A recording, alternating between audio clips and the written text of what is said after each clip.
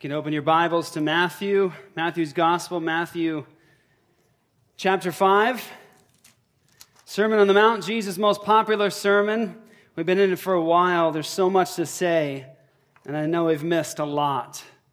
But we're in two sections. Jesus talking about salt and light, and then the next talking about the law. And these two sections are so weighty for us. And I think in many respects, either ignored in their context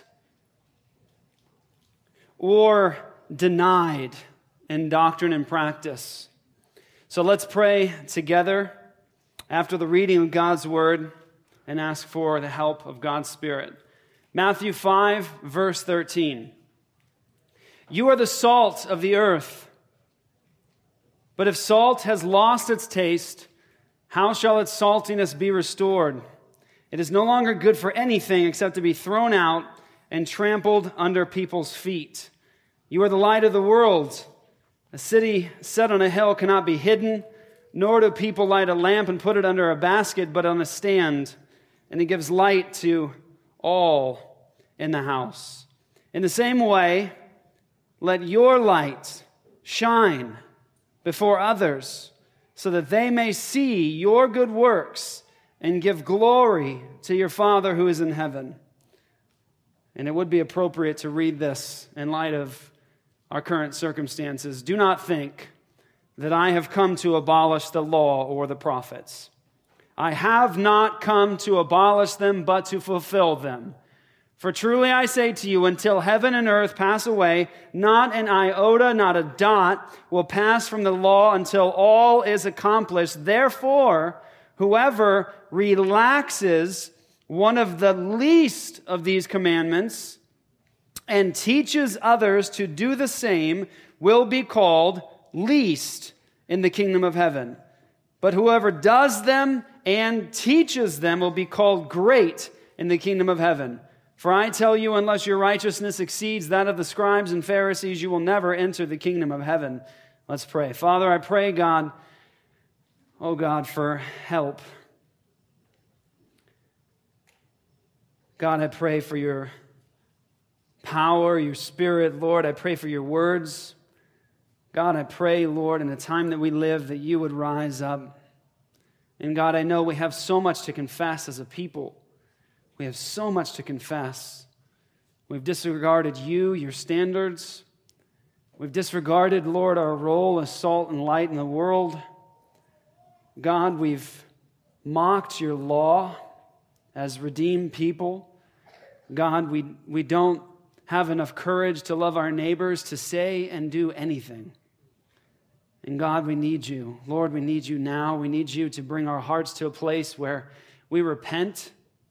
And Lord, we're emboldened with love for neighbor. And God, I pray that you would give us a vision of a heavenly city and not an earthly one. That you give us the ability to see what's closest to your heart, what your desires are. God, I pray that you would have us put away childish things. I pray, God, that you would allow us as a church at large to rise up. We pray, God, for the persecuted. We pray for our nation that has turned aside to wickedness.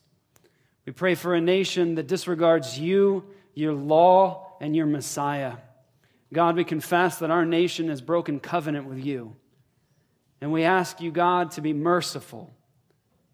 Lord, when Abraham asked you, if you should find so many righteous, would you relent from disaster? You said yes. And so, God, we hang on to that as mercy. Lord, would you relent from disaster upon this nation for those righteous in it? And God, would you cause your church to be stirred? Would you cause us to rise up? Would you cause us to preach a gospel once again that's full of truth and boldness and clarity, that calls people to come to life and to turn once and for all to the living God. God, grant to this nation eternal life, and you'll get all the glory for it. In Jesus' name, amen. Matthew chapter 5 is significant because, again, it comes in the context of Jesus' most famous sermon. It's the most famous sermon in the history of planet Earth. That says a lot, right? Because there's a lot of famous sermons. People have favorite, people. My favorites, personally, Dr. James White. I like John Piper. I like Sinclair Ferguson, mostly because of the accent. But anybody who speaks with a Scottish accent is automatically a better preacher, just by default, okay? But we all have favorite preachers and favorite sermons. Say, hey, did you ever hear this guy's sermon? It's an awesome sermon. So, there's Paul Washer's sermons, like the most downloaded sermon in the history of mankind. The shocking youth sermon, that's everyone's heard that sermon, and it kicks you in the teeth and gets you in a high gear once again. So people have some famous sermons. But nobody, and I mean nobody, has ever taught Jesus' sermon, the Sermon on the Mount. It's the most popular sermon ever. And it starts off with Jesus sitting down on this mountain and teaching his people, and he starts with blessing them first. It's the Beatitudes. It's divine happiness. Hear that again. Ready? It's God's happiness. God's happiness, not your happiness, my happiness, which is fleeting, which comes and goes with the waves of our emotions and our feelings. Our days are good and bad. We have high days of great strength and other days, most days, of a lot of weakness. But Jesus says, divine happiness upon you. And when he does so in a way that flips the world on its head. He pronounces divine happiness not on the haughty, not on the prideful. He says it upon those who are poor in spirit. They recognize their spiritual condition, that they're bankrupt before God. And he says, you are divinely happy because you're bankrupt. You got nothing to offer. So divine happiness upon you. Upon the meek, and he says you'll inherit the earth. That God's people inherit the earth, hearkening back to the book of Psalms, where the theme always is, get this, now. The theme always is in Scripture. Always and every single time. It never goes away. Capture it. Ever. That is the wicked who are uprooted from the land, and that it's the righteous who dwell in it. And Jesus takes that promise from the Old Testament about the land, the wicked being uprooted and the righteous being left in it. And Jesus says to his people, blessed are you. And he says this, the meek shall inherit not the land, the earth. Jesus has plans for the world. And when he tells us to live in it, he says to us, you will inherit the earth. It's yours. God ordained. God's given it to you. He's already given you the deed to it. It doesn't belong to the unrighteous, the unbelievers. They're just visiting.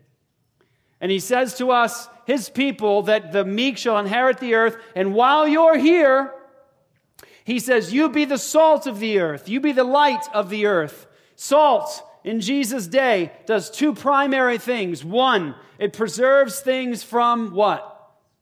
Spoiling, decay. Salt was something you use. You don't have refrigeration. And so if you want to keep something from decay and stinking and spoiling and rotting, you would actually salt it to preserve it. And Jesus says, your identity is actual salt, and you salt the earth. You stop it from spoiling. You stop it from decay. And your identity is light. Your image of God, your light bearers, your emissaries, your ambassadors of the King. He's the light of the world, that men love darkness rather than the light. And God places you here as his light bearers to spring out into the world, to dispel the darkness. Jesus says that's your role. And so you don't hide it, and you don't become the kind of salt that loses its savor, and literally that says becomes foolish.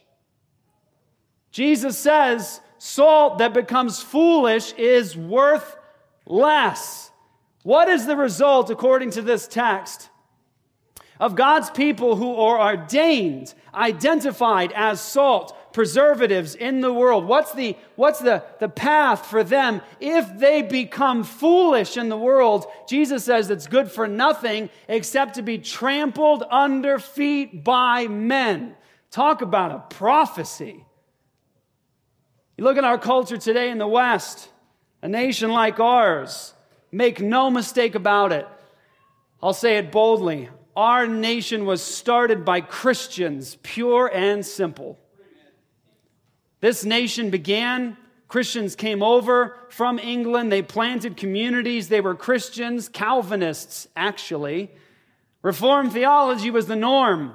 Reformed theology is an all-encompassing, full-orbed view of life. These Puritans viewed Jesus as the king, having all authority in heaven and on earth, and they established Jesus' kingly rule over their own personal lives, in their families, over their church, in their civil magistrate. And when they were to ask a question about how do we do this, what should we do, they looked to the law word of God to say we should do this and not that. When they would make treaties with other nations, they would actually announce the divine name of God in the name of the Trinitarian God of the Bible.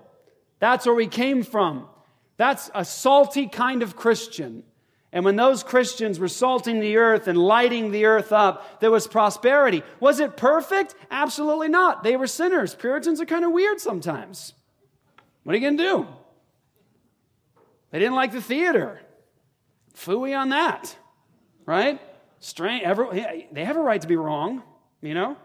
But the point is they were Christians living like Christians, obeying Jesus' commands. And we've gotten to a place in our culture today where our nation, started by Christians under God in covenant with Jesus Christ, abandoned Jesus Christ. In reality, at the formation of our nation, after it was a nation, at the formation of our nation, took the titles of Jesus Christ out of our federal documents, and as a result of taking Jesus' name out of our federal documents, made way for the world to squeeze their position in. And now we eat the fruit of its labor. This is not merely a political sermon, although it very much is. You see, Christianity is inescapably political. If you pretend otherwise, you are deluding yourself. Because let me just tell you this, ready? Jesus is the king. That's a political statement. And in the early church, the world around the Christians understood the message. They knew Christians are being brought up on charges. Being brought up on charges. And what was the charge? These guys, Caesar, King, Mr. President, these guys say that there's another king, one Jesus.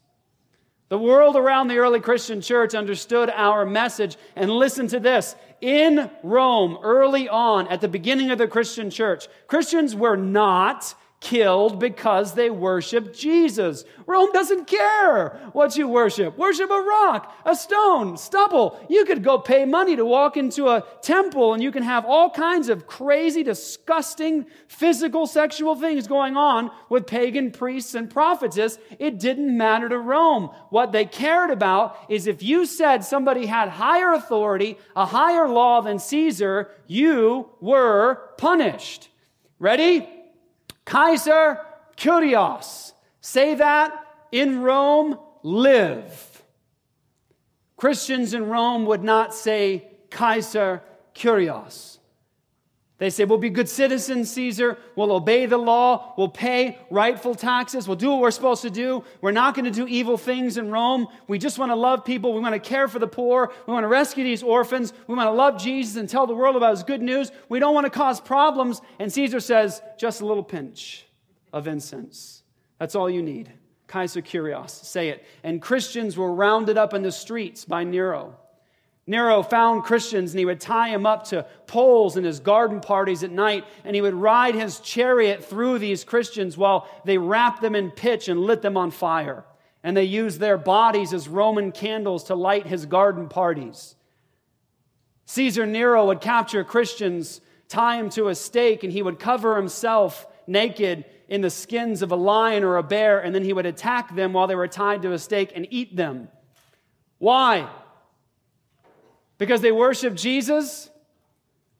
It's because they would not say Kaiser Kyrios, Caesar is Lord. They understood this is an issue of ultimates. You either have man as ultimate or God as ultimate.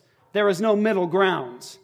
And the early Christians understood what it meant to be salty to the world, light to the world. They understood that this kingdom of the Messiah was going to expand throughout the entire earth, that the message of Christianity is inescapably, unavoidably political in its ramifications. Because what do we say? That Jesus is the ultimate, his word counts, his law counts, come against him, and he will judge you. Psalm chapter 2 is a premier text of the Messiah.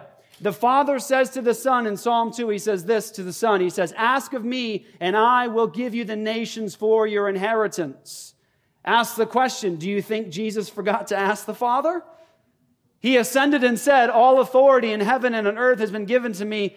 Go therefore and make disciples of what? All the nations, baptizing them in the name of the Father and the Son and the Holy Spirit, teaching them to obey. Brothers and sisters, we have an obligation when we bring the message of Jesus into our culture to call them to faith, to call them to salvation, and to teach them obedience to the King.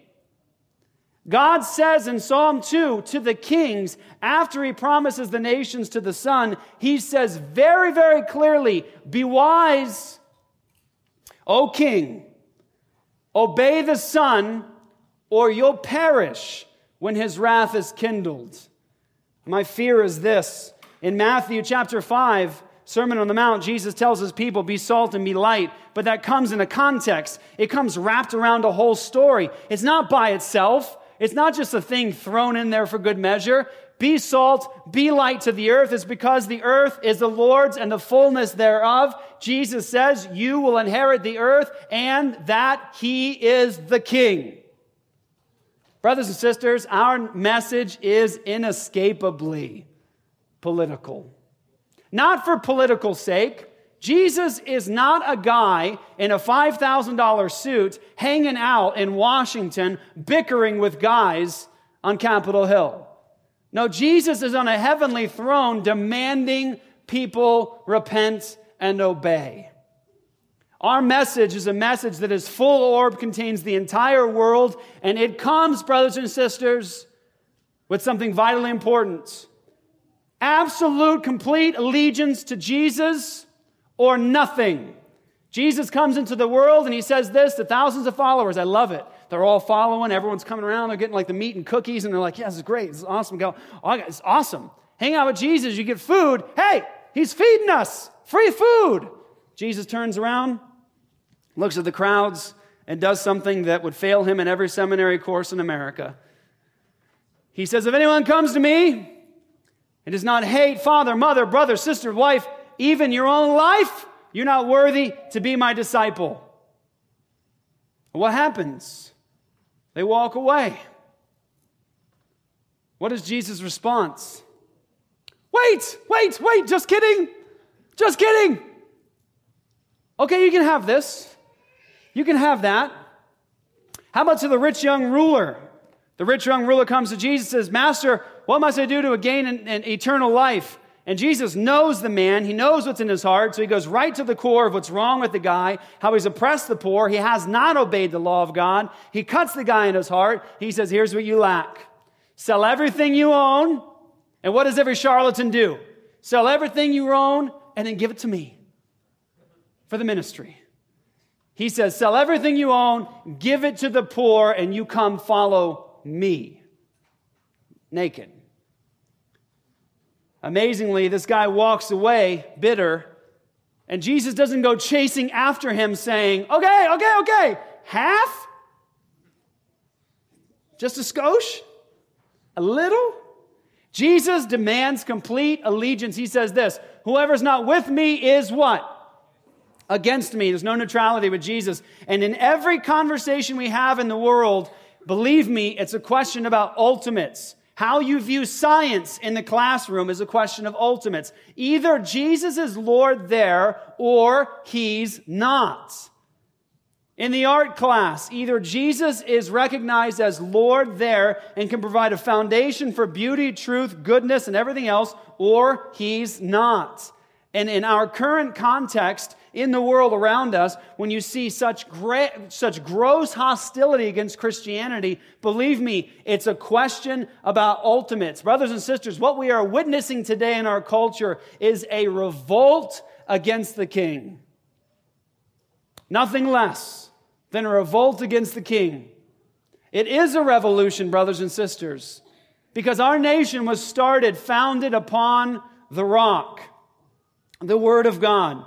And what we have been working towards all this time in our nation, as we failed to be salt to it, as we failed to be light to it, as we've checked out of culture, what we've been working towards is a nation that finally turns against its God, its covenant Lord, and we're in that final stage now.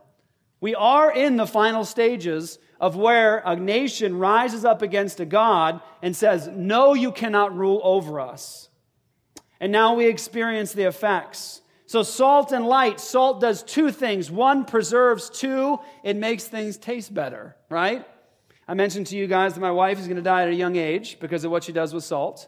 And she's probably damaging the life and health of my children, okay? So pray for my family. It's a serious thing, okay? But salt, we all know, makes things taste better. But salt in a Jewish context, understand this, in wisdom literature for Jews, salt was often used to describe wisdom. So it's not so much just that like you make life like very exciting and fun, right? Like coming to a Christian church is like, it's such a fun thing. And by the way, I think it's particularly awesome, in my opinion, right? But it's not about just making things taste better. Salt is about wisdom. So Jesus is at least saying this, you're the salt, you are to preserve things from decay, and you are to bring wisdom into the world. That's your responsibility.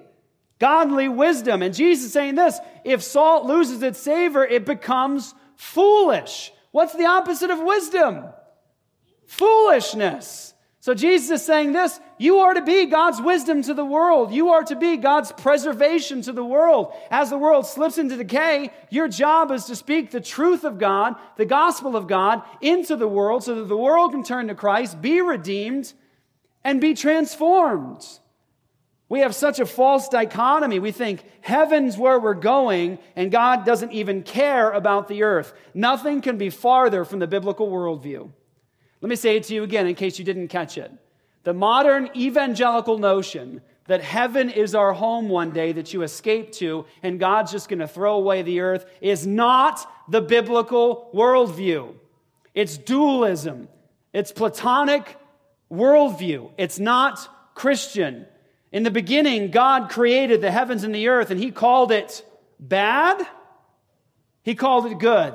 And where was God? He was walking with His people. He was with us. Heaven and earth were kissed together. And when the fall enters, the curse enters, and God has sin and the curse fall into the world, and He curses even the ground. And all the rest of the Bible is God doing what He does to bring redemption, to finally do away with the works of the devil, so that Jesus brings this desert now back to a garden again in final victory, where He resurrects His saints, and we live victoriously, reigning with God on the earth forever. Do you know what Revelation doesn't mention? Unbelievers living on earth forever. It's you. It's me. I might sound a little passionate about this. And there's a reason. Because we have, through bad eschatologies, cut the throat of the Christian church and our mission. What does Jesus say happens to salt when it becomes foolish?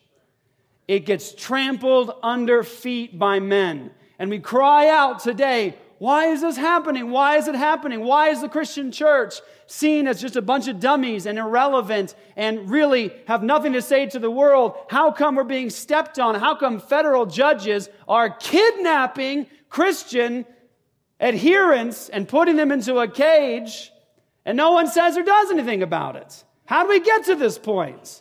Because we have become nothing but fools to the world. Because we are too afraid to give up our own comfort for the sake of other. When someone says to me, don't get involved in those sorts of things, that's not the mission, that's not the call. You know what I say? You're a coward. You're a coward. Because it's being a coward that leads somebody to doing absolutely nothing. Love for neighbor says something. Love for neighbor does something.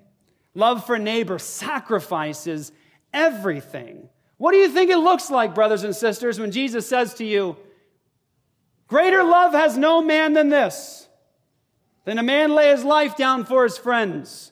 We look at that in all of its glory and we say, oh, that is beautiful because it is. It's majestic because that's Jesus. That's my Savior. That's what He does for me. And Jesus says this, look, I'm the defining picture of what love is.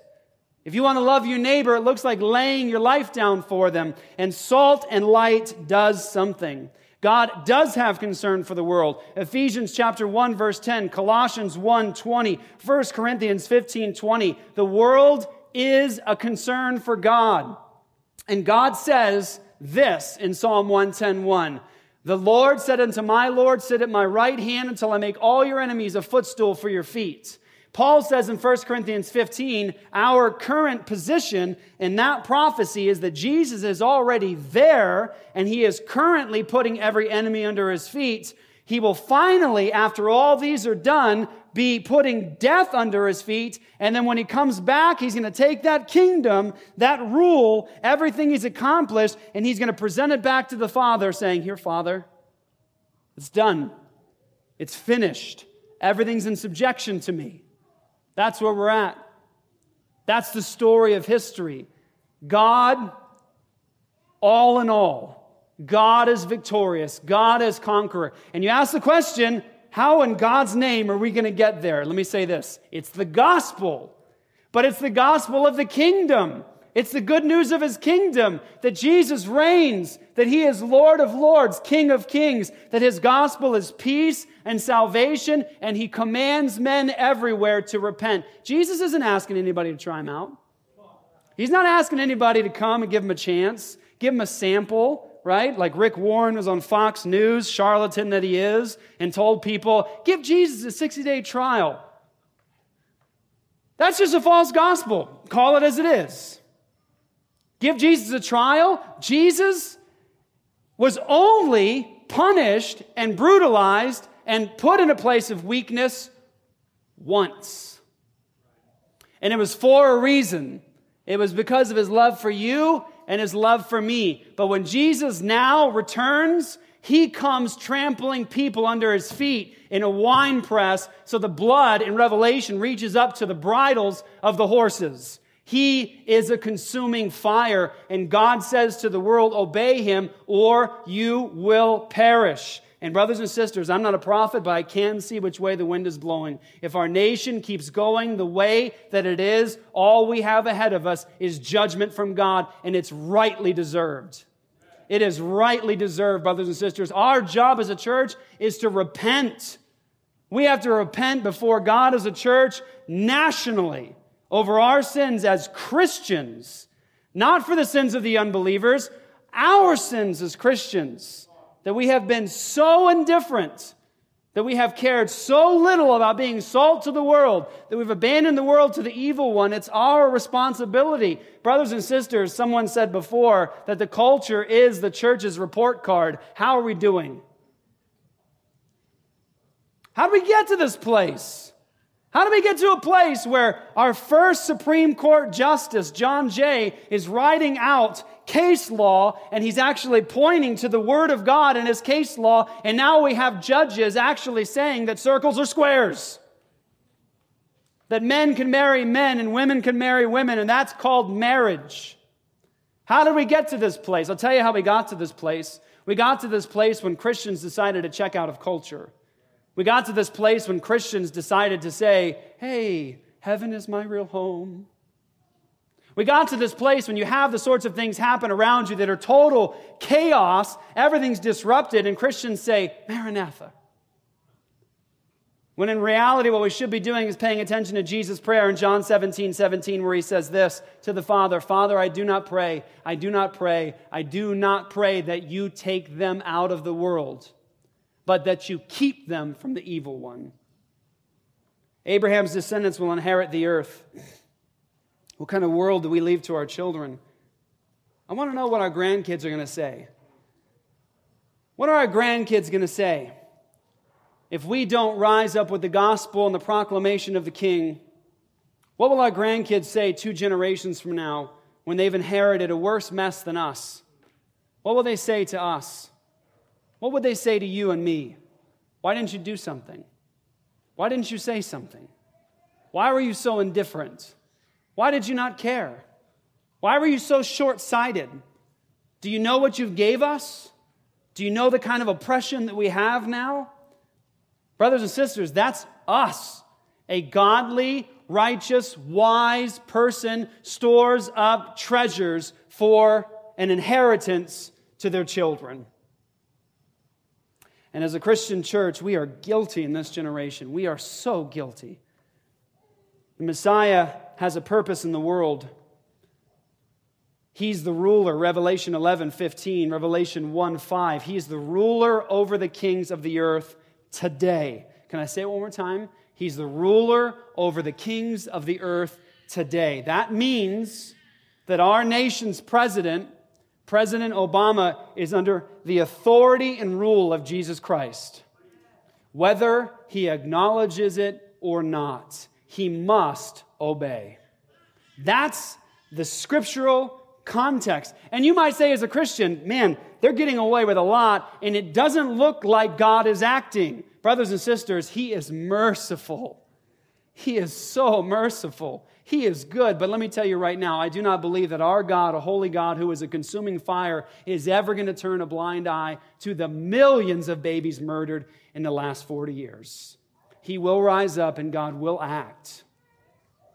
And when He acts, we cannot say to God, but God, why didn't you or shouldn't you have? Couldn't you have been more merciful? God has been merciful and patient for so long with us as a nation.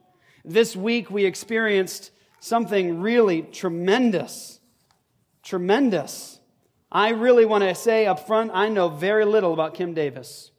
People question her beliefs, whether she's apostolic and she denies the Trinity. For the purposes of this discussion, it doesn't matter if she denies the Trinity. I'm not calling her a Christian.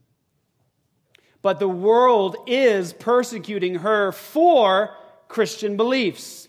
The world sees her as a Christian. So ready? It could and might as well be you. And brothers and sisters, Kim Davis goes to jail. For what? She goes to jail as a lesser magistrate under the laws of Kentucky. The law of Kentucky, let me read it to you. 75%.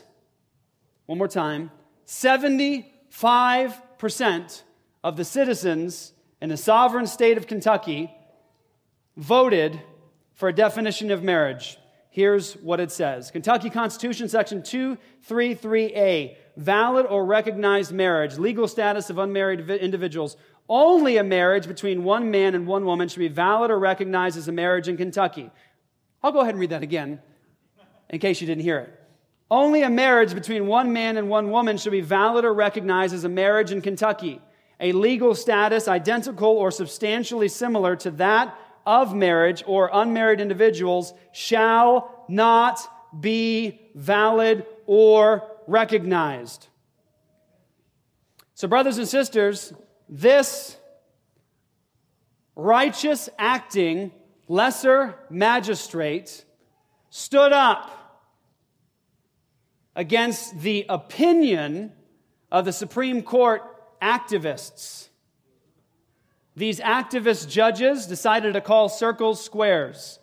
I would point you to the fact that our United States Constitution states plainly, one, there is freedom of religion and there is no jurisdiction around that. It is freedom of religion, period. No qualifications. Next, I would point you to the fact that our Constitution dictates that all legislative powers are given to a Congress, not to a Supreme Court. That means that hack jobs wearing black robes with fancy pins do not make legislation. And when they decide to call circles squares, this lesser magistrate under God has the responsibility, ready, to keep herself from sinning against God and to protect the people of Kentucky behind her from sin as well. And so she stands. And when someone asked her, when activists came to her and said, by what authority are you doing this? It was like music to my sweet little ears. She said, by God's authority. Amen. You know what that is? Salt. That is light.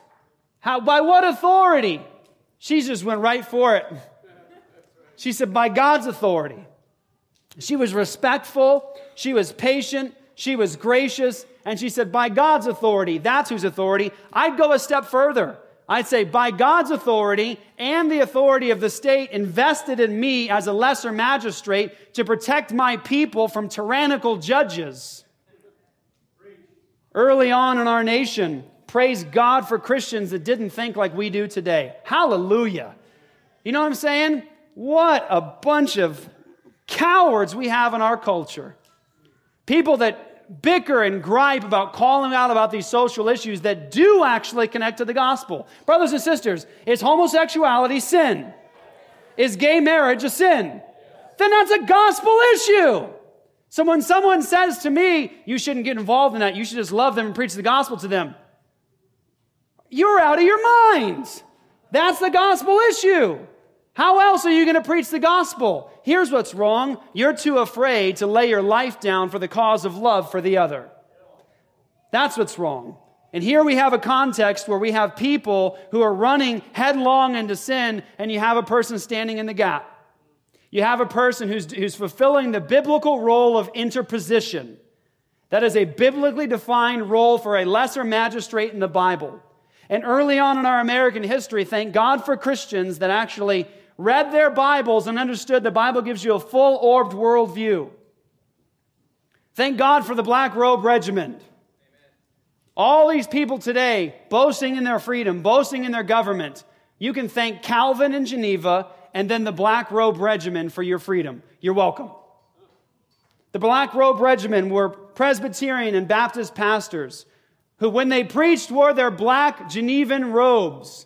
And then after they preached about the tyranny of England and how they broke covenant with God and how they were stealing from people, these pastors, Baptists and Presbyterians, took off their black robes, picked up their rifles, and went to fight. And they said this. This was their mantra. This was their motto. Resistance to tyrants is obedience to God. Resistance to tyrants is obedience to God. This judge, this federal judge, let me read to you a bit about him and then unpack the scriptures for you. How do we be salt in this with the Word of God? This is from ChristianNews.net. Judge who jailed Kim Davis ordered students who opposed homosexuality to be re-educated. Isn't that interesting? Judge who jailed Kim Davis ordered students who opposed homosexuality to be re-educated. Following yesterday's jailing of a county clerk for stating that it is not possible for her to obey an order or issue marriage licenses to homosexuals against God's law, it is now being noted that the same federal judge also once ordered Kentucky students to be re-educated about homosexuality despite their objections. Well, I wonder, is there any connection between his activism in one place to his activism now? Exodus 21:16. Go to your Bibles. Exodus 21:16. As a minister of the gospel, it's my charge before the people of God to say the hard things sometimes. And if we're to ask the question, what is godly wisdom to our judiciary? What is godly wisdom? What is God's standard in this case? Kim Davis has violated no law. The law of God trumps the law of man always, and the laws of the state of Kentucky tell her that man and woman is the only context for marriage. She is obeying the law. There has been no law made by the Supreme Court because they have not been given powers of legislation that's given to the Congress. So Kim Davis is an innocent victim here, and let me say, a star. Let me point you to God's standards. Exodus 21:16. Whoever steals a man and sells him, and anyone found in possession of him shall be put to death. What is God's standard for anybody who steals another human being? God's standard is the death penalty. This judge, according to God, Woe to him. He kidnapped an innocent victim, a person who was righteous and kept covenant. She was doing her job, and he kidnapped her. And she remains at this very moment in a cell as an image bearer of God, caged like an animal. God's standard to this judge, woe to you. You deserve to die. Romans 13 might come up. Oh boy, here we go. This is one of the most amazing things in our time. Christians will say, hey, here's a Christian in government. She should just obey and do her job because Romans 13 says to submit to the governing authorities. I want you guys to go to your Bibles and I want you to read Romans 13. Romans chapter 13. Romans chapter 13. How do we be salt and light in this context? And before you get to Romans 13, or as you get there, put one finger in 13, and then make sure you can also see chapter 12. Let's start in chapter 12. This is first to God's church. Ready? Chapter 12, verse 9. Let love be genuine. Some of your translations say without hypocrisy. Abhor what is evil, hold fast to what is good. Love one another with brotherly affection. Outdo one another in showing honor. Do not be slothful in zeal. Be fervent in spirit. Serve the Lord. Rejoice in hope. Be patient in tribulation. Be constant in prayer. Contribute to the needs of the saints and seek to show hospitality. Bless those who persecute you. Bless and do not curse them. Rejoice with those who weep. Live in harmony with one another. Do not be haughty, but associate with the lowly. Never be wise in your own sight. Repay no one evil for evil, but give thought to do what is honorable in the sight of all. If possible, so far as it depends on you, live peaceably. As it depends on you, live peaceably with all. Beloved, watch. Never avenge yourselves, but leave it to the wrath of God. For it is written, vengeance is mine, I will repay, says the Lord. So what's the call for us as Christians according to Romans 12? You don't give personal vengeance.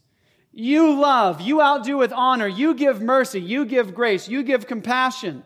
If somebody offends you, turn the other cheek. That's the call for us as Christians. Vengeance isn't in our hands to deliver. And by the way, that's also the Old Testament standard of justice. But wait a minute. Does that mean in the new covenant that vengeance and the justice that God calls for is never delivered? Well, you just have to read one more chapter over. Romans 13. After saying, Christians, you don't take vengeance into your own hands. Not your job. That's not your jurisdiction. He then says, let every person be subject to the governing authorities. For there is no authority except from God, and those that exist have been instituted by God. Therefore, whoever resists the authorities resists what God has appointed, and those who resist will incur judgment. For rulers are not a terror to good conduct, but to bad.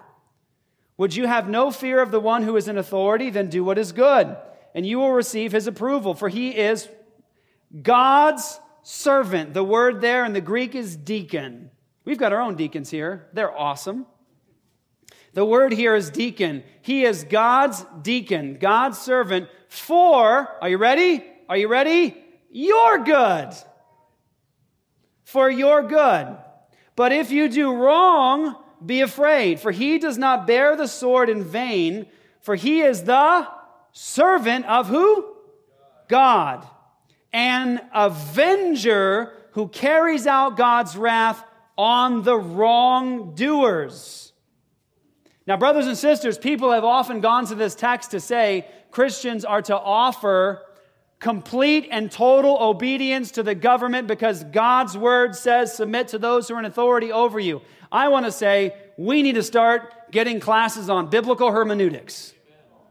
Because the text actually says, Romans 12, Christians, not your responsibility to deliver vengeance to anybody. Don't you dare. It's not your job. Vengeance belongs to God. And then Romans 13, he says, be in subjection to those who are in authority. That's God's servant who wields the sword of justice to bring vengeance on wrongdoers. So, quick question, according to Romans 13, is Paul being prescriptive or descriptive? Well, let me go backwards. I'd say it's not descriptive because I happen to remember that they cut off his head and killed Peter and the other apostles. So I don't think he's describing Rome. What do you think? So what does he say about the role of civil magistrate? He says this: the civil magistrate under God is to take the responsibility away from the people of God of vengeance, give it to the role of civil government so they can punish evildoers, and the civil magistrate is God's servant. And he bears the sword of justice. Question: whose servant is he? God's. Whose standard of justice does God want his servant to employ? His own. So far from being a text that calls Christians to unlimited, unquestioned obedience to the state, this text does not teach it. Proof that it does not teach it is in Paul's own application of it. We need to ask the question, does Paul really intend for Christians to offer blind, unquestioned obedience to the state, always and forever? Well, let's check him out. Open your Bibles to 2 Corinthians chapter 11. In 2 Corinthians chapter 11, the Apostle Paul relays the story of how he was in trouble with the civil magistrate. And in 2 Corinthians chapter 11, verse 30, he tells you the story. Here it is. If I must boast, verse 30, I will boast of the things that show my weakness. The God and Father of the Lord Jesus, he who is blessed forever, knows that I am not lying. At Damascus, the governor under King Aretas was guarding the city of Damascus, watch, in order to seize me. So here is a civil magistrate, and they want Paul arrested. Now, for all those who think Paul is teaching in Romans 13 absolute, complete submission to the government, what should Paul have done? He should have turned himself in. So does Paul agree with our Christian brothers and sisters that teach unquestioned and blind obedience to the state? Read the next verse. It says, but I was let down in a basket through a window in the wall and escaped his hands. How crafty was that? Right? You sly dog.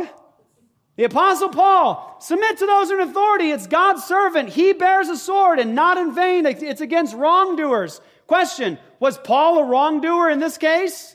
No, and that's why he fled. Paul does not agree with the interpretation of total, unquestioned, blind obedience to the state. When the state, and I borrowed this from a friend Matthew Truella.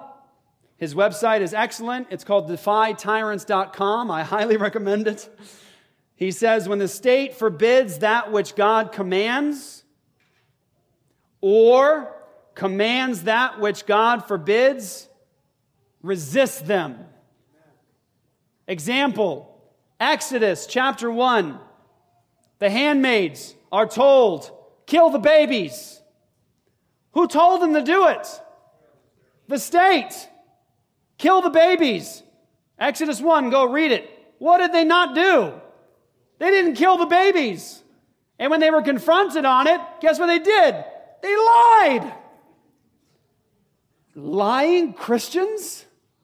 They lied. They not only didn't kill the babies, and then they lied. And it said, watch, God dealt well with them. God commends people who disobey a tyrannical and wicked state. That's why the early Christians in this nation said resistance to tyrants is obedience to God. How about Daniel? How about Daniel's experience? King says to him, you are not to pray.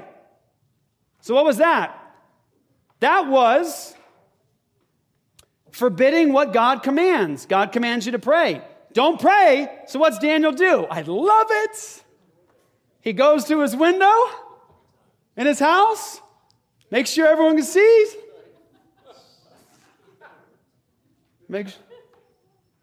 And he bows up,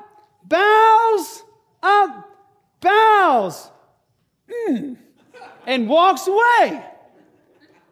And you ask the question, ooh, that's a bad Christian, Daniel. You are to obey the state. He said, stop praying. What did Daniel do? He defied the authority. Let me tell you something. That's salt. Because if you don't salt the earth with righteousness and godly wisdom and God's law, the earth plummets into darkness. What's the call of the church? You're the light of the world. Men love darkness rather than light. Let me tell you something, brothers and sisters. When you are light to the world, expect something from the world. Resistance. Jesus already said it. Light came into the world, and men loved darkness rather than the light. So what is causing us in our generation to think that we should preach the gospel of nice to the world? That we're actually going to affect people for the gospel if we're just really, really nice to them and passive. And Jesus is cool. Right?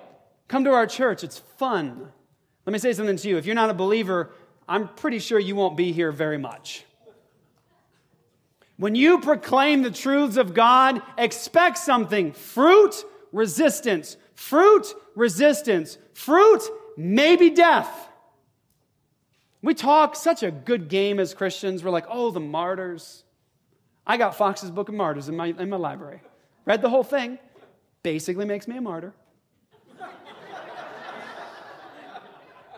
Read it several times. I know the stories. They're horrific. And then we go along our comfortable, happy way while we live in a context of absolute hostility to the Christian message and God's law. And we say and we do nothing. And we criticize a woman like Kim Davis who was obeying God's law and the law of the state. And she's been kidnapped now by the state, held in a jail, and you actually have Christians saying, and it makes me sick, she should have just obeyed.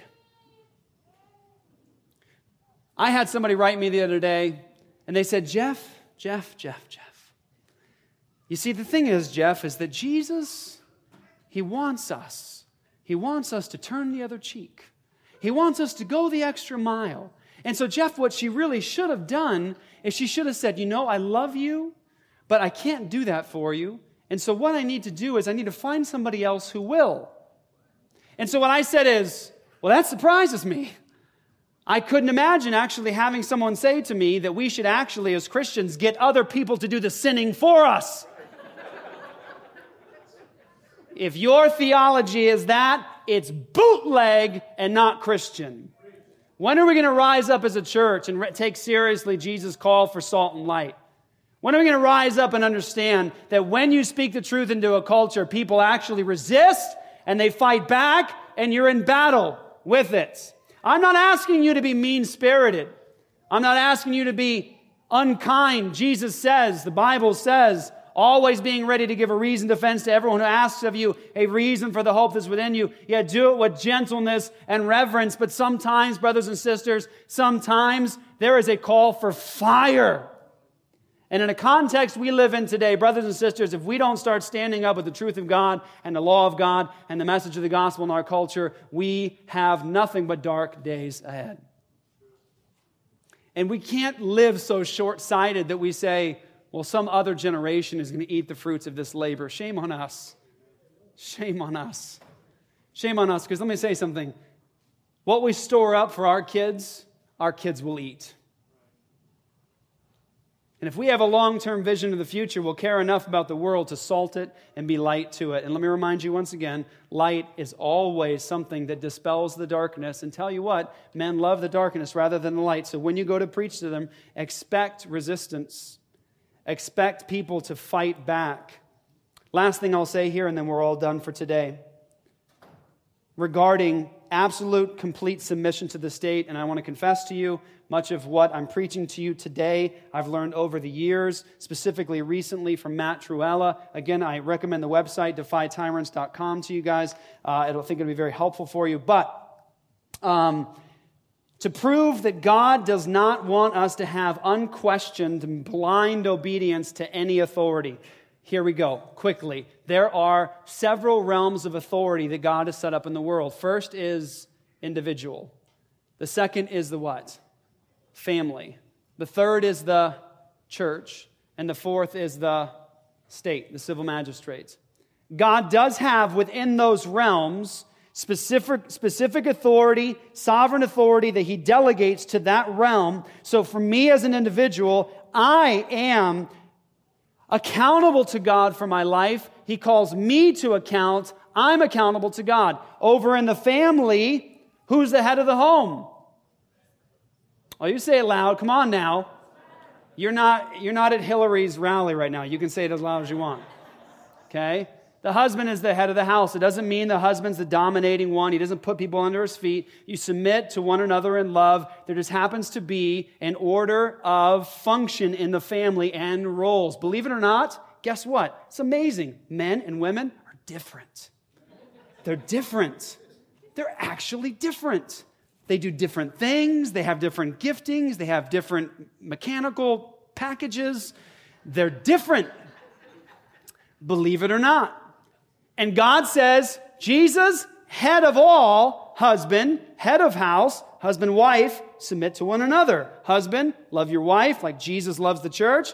Wife, respect your husband. And then it says to the children in Ephesians 6:1, children, obey your parents in the Lord. Now watch. To show you that God, we all know, we just know it. It's so natural for us. We all know God doesn't mean complete and total obedience always, no matter what. So when a kid comes home and he sees his dad as a drunk on the floor, he says, Dad, I think you need help. You're drunk all the time. You're not working. You're spending all of our money. Like we're losing our house. Dad, you got to stop this. It would be intellectually inept of the father and sinful for the dad to say, obey your parents in the Lord. Obey your parents in the Lord. That's what God says. Don't say another word. Those children and that wife have a responsibility to get out of that house and bring the church in to call that man to repentance.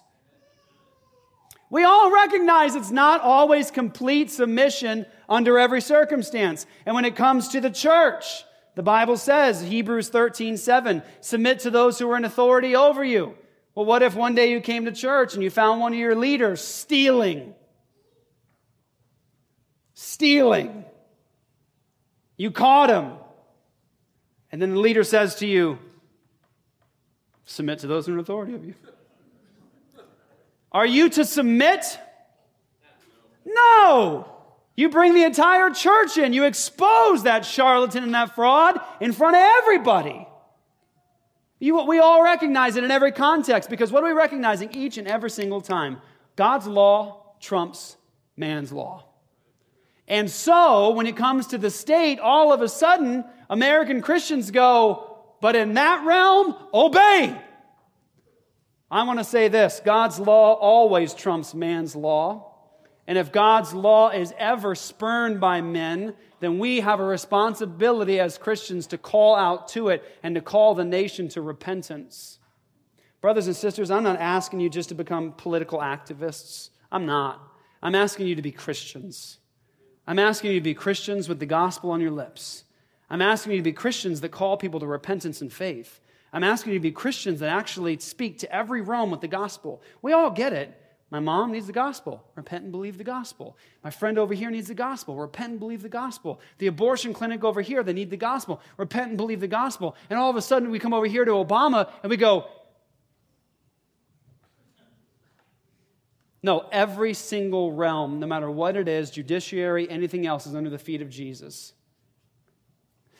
Brothers and sisters, the claim of Jesus, all authority in heaven and on earth, has meaning or it doesn't. Let's be real with that. Be real with that.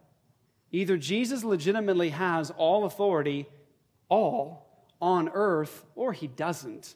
Don't kid yourself. Either Jesus gets to tell people what to do in every realm, or he doesn't. And the question really here, like what actually happens here, is just really this. Do you and I believe what we say we believe? Are we hypocrites? Is that what it is? Is all of this just a club we enjoy coming to? Is it just a thing? We really love it. We love each other.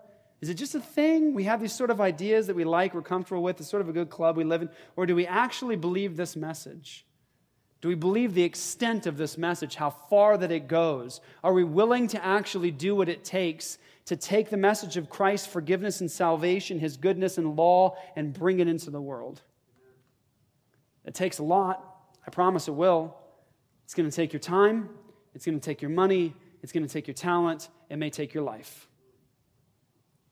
And Jesus says this, whoever comes after me and does not take up his cross and come and follow me is not worthy to be my disciple.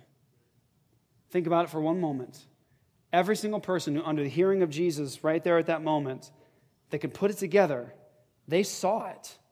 Because they could be at the market one day picking up some fruit and some bread, and they could hear some noise in the background. And they'd look over and they would see somebody being whipped, carrying a cross down a road. And they knew something. They knew that right there only ends in one place: death. That's it. And so Jesus comes into that culture where they understand what that means, that it's death. You're dying. You're over. The old Jew is dead on a cross. He says, if you come after me and you don't take up your cross to come and die, don't come. Don't fool yourself. Jesus says this, I'll give you life and I'll give it to you abundantly. I'll wash you of all your sins. I'll forgive you of everything. You stand in my grace forever. I'll never lose you ever. But don't delude yourself about what it means to be a Christian. Being a Christian means recognizing your sin before a holy God, that He's holy and you're not, that you're foul and He's good, that everything you have to put before His throne is filthy rags. Everything you think you've done in your life that's even remotely good is nothing but garbage before the feet of God. Actually, it's tampons. It's used rags before a holy God. That's what good we have to offer God. We're none righteous, not even good, none who seeks for God. That's what we have to offer God.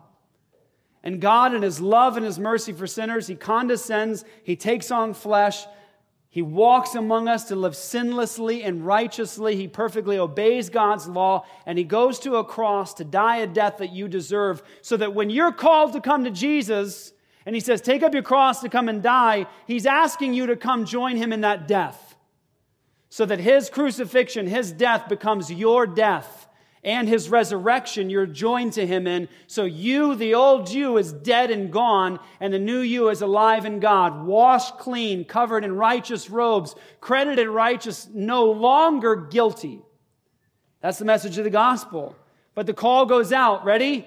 Not give Jesus a chance. The call goes out, come and die. And brothers and sisters, when you come to die, know this. You come to die in a particular context, in a particular time God puts you in, and we live in a time that so desperately needs the message of the King. Brothers and sisters, pray for the persecuted. Do you ever think you'd say it? Remember like in the 90s? Pray for the persecuted church in China. Pray for the persecuted church in India. Remember that? I remember. Pray for the persecuted church. Pray for the persecuted church. Pray for the persecuted church here. Because our message, while many of us haven't been beaten and put in trial, our message right now is the central focus. Right now. And it's a revolt against God. That's a gospel conversation. And the question is this: will you be in it? Let's pray. Father, I pray that you bless this message, God. I know that in myself I'm unworthy to preach such a message. I ask, God, that you would bring my heart to further repentance, embolden me, embolden us, and send us. In Jesus' name, amen.